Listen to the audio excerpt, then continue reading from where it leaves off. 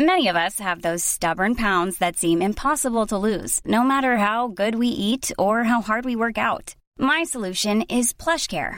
PlushCare is a leading telehealth provider with doctors who are there for you day and night to partner with you in your weight loss journey. They can prescribe FDA-approved weight loss medications like Wegovy and Zepbound for those who qualify. Plus, they accept most insurance plans. To get started, visit plushcare.com/weightloss. That's plushcare.com/weightloss. It's July 12th, 1979, and another remarkable event is about to be uncovered by Arion, Rebecca, and Ollie, the Retrospectors. So it was on this day that the White Sox and the Detroit Tigers were playing at Comiskey Park in Chicago. Note, I don't mention which sport they were playing because I don't care.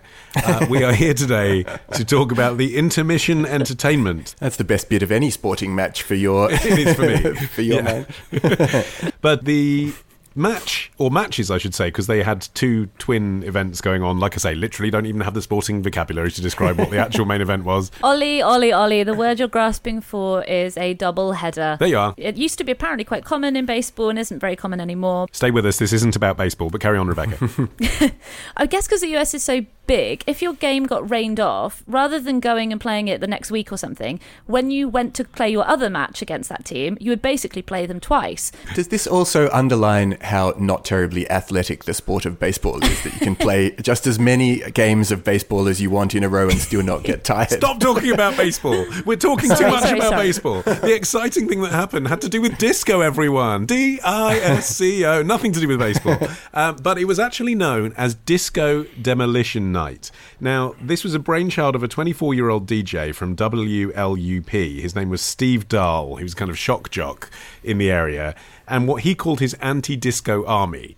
Now, Steve Dahl had been fired, basically, or let go, from a previous radio station called WDAI. Why do all American radio stations have such stupid acronyms?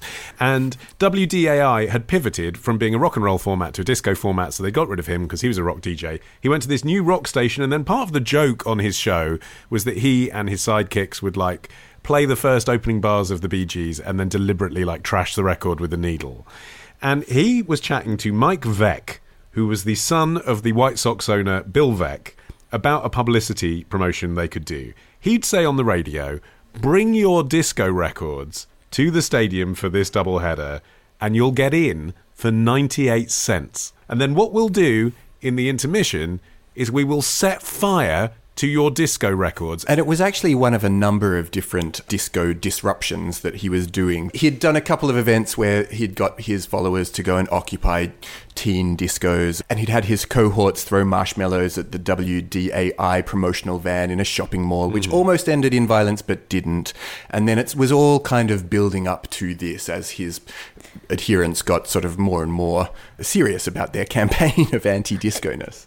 And I didn't really know much about this rock v disco divide. It kind of reminds me of the mods and rockers that we had in the UK. But it really was polarising. You were either one or the other. Nightclubs were either rock clubs or disco clubs at the time. It was 2 years after Saturday Night Fever, which had made disco more mainstream. It originated in the gay scene and from black subcultures in the New York disco scene, and it was kind of a minority interest until Saturday Night Fever was obviously a massive success and obviously very macho as well. You know, John Travolta bust the stereotype that people who were interested in disco were effeminate men, etc.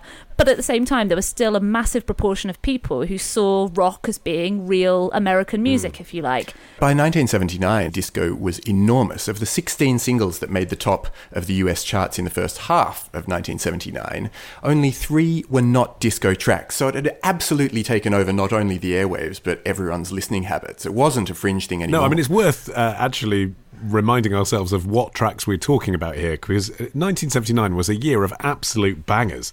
Bad Girls by Donna Summer, Le Freak by Chic, Do You Think I'm Sexy by Rod Stewart, I Will Survive by Gloria Gaynor, Hot Stuff by Donna Summer, YMCA by The Village People, Ring My Bell by Anita Ward, Tragedy by The Bee Gees, and Good Times by Chic. Were any disco songs written not in 1979? Right. So really, I mean, I suppose that tells you two things. One is, it's obviously the cultural legacy of that year. So, like, it really was the zeitgeist disco, and we're still listening to those songs. But two, I can understand, you know, I mean, there's a racial element to it and maybe a homophobic element to it, which Rebecca hinted at there, where Middle America was kind of like, no, this isn't for us. Meatloaf is for us. Nothing wrong with the theatricality of singing about bats. But at the same time, I can imagine, just as being like any normal citizen of any colour in America, you were sort of assaulted by disco every time you turned on the radio. I can understand why there was a backlash to that, because I wouldn't want to listen to all 10 of those songs back to back. Like, it does get a bit samey, doesn't it? Totally. And you would have been perhaps among some of the people who felt the same way, who had gone out to buy disco records, I can only assume, unless they had it in their possession and they were like, actually, I've since decided, since buying this album, that I now hate disco and I want it burnt if not exploded. Okay, so let's describe what happened at Disco Demolition Night. So there was a huge box containing thousands of disco records, which was blown up with massive pyrotechnics, but there were around 70,000 attendees in the stadium. Some of them had obviously been lured by the discount admission and had brought along not just one disco record to put in the bin, but many, which they started throwing as frisbees at the players. I mean, let's just think about that for a second. You've basically said to all of your White Sox fans, bring a weapon, bring a big weapon to our stadium. Like, I mean, a vinyl disc thrown at someone is quite substantial. Yeah, the play actually had to be halted on several occasions because of these basically razor-sharp discuses landing in the middle of the field. And there was a bit of a problem with security because Comiskey Park's capacity was about 44,000, so they were well over capacity. And so the security had been redeployed to the gates because more people were still trying to get inside, and they were even like setting bonfires and things outside. So there was a bit of a security issue, which later went on to be a big vulnerability. So they get this enormous box, and then they do set it off, and it's the most astonishing thing. I actually watched it back on YouTube, and you expect the explosion of flames and fire and smoke, but you can actually see the records being shot into the sky. It's a nail bomb. He created a nail bomb. It's an enormous, giant discus nail bomb.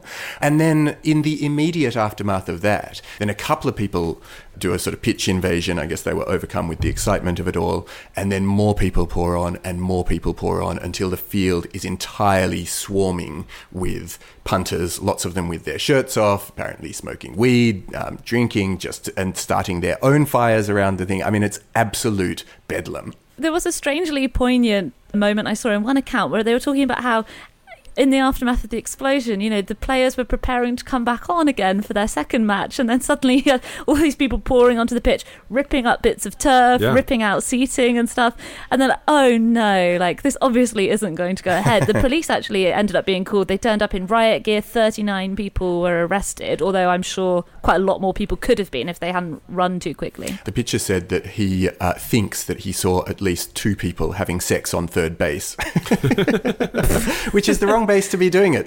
Yeah. In case you're wondering what happened to the game, the following morning it was determined by the powers that be that the White Sox had failed to provide playable conditions. Well, yes. I think that's fair to say. That's a fair description. They trashed the entire pitch. There's footage of, you can see, like, they flash up on the screens, please return to your seats, as if people are going to respond to that. I mean, it had gone way beyond that. It was something like a kind of mass hysteria by that point, wasn't it? I guess because actually the people who turned up, a lot of them really weren't baseball fans. They were there for the explosions, and I think that a lot of people were there just to have fun and get drunk and get high. And actually did change the momentum for disco. Yeah, Chic say that their record company just stopped returning their calls. It was as profound as that. It's unclear whether it was just this event, but a lot of commentators say that it really hastened the demise of disco, which may have been going out of style a little bit anyway. But yeah, it was a massive moment for disco as a musical genre. And obviously by this time, rock and roll, which famously obviously pioneered by black artists, the rock of the 1970s had become a lot more white. So there was a bit of a divide between this sort of middle American, white bread, hard rock style, and then disco, which was associated with urban centres, nightclubs, and the gay scene as well. It does make me really glad, actually, that in Britain we don't have and have never had that kind of racial divide in our pop music radio stations, which is why, you know, when Tina Turner wanted to create a solo career for herself, she came to Britain to be a rock star because she would not be accepted in the US as an African-American rock singer because she was a soul singer. Whereas here, you know, George Michael can be a soul singer and it doesn't matter that he's Greek Cypriot. Like, it doesn't matter. It's just about the song, and they all get played on the BBC, I guess, is kind of the main driver for it, isn't it? which, cool. like in the States, is still so divided, isn't it? You either listen to like hip hop or you listen to country, and you know they're two separate turfs. Or Old Town Road, if you want to combine it. Tomorrow. Now, did you know that Queen Elizabeth had a home birth in Buckingham? That's the room I want to see. I want to see the blood on the floor. Love the show? Support the show. Patreon.com/retrospectors. Part of the Acast Creator Network. When you make decisions for your company, you look for the no-brainers. If you have a lot of mailing to do, Stamps.com is the ultimate no-brainer. Use the Stamps.com mobile app to mail everything you need to keep your business running with up to 89% off USPS and UPS. Make the same no-brainer decision as over 1 million other businesses with Stamps.com. Use code PROGRAM for a special offer. That's Stamps.com, code PROGRAM.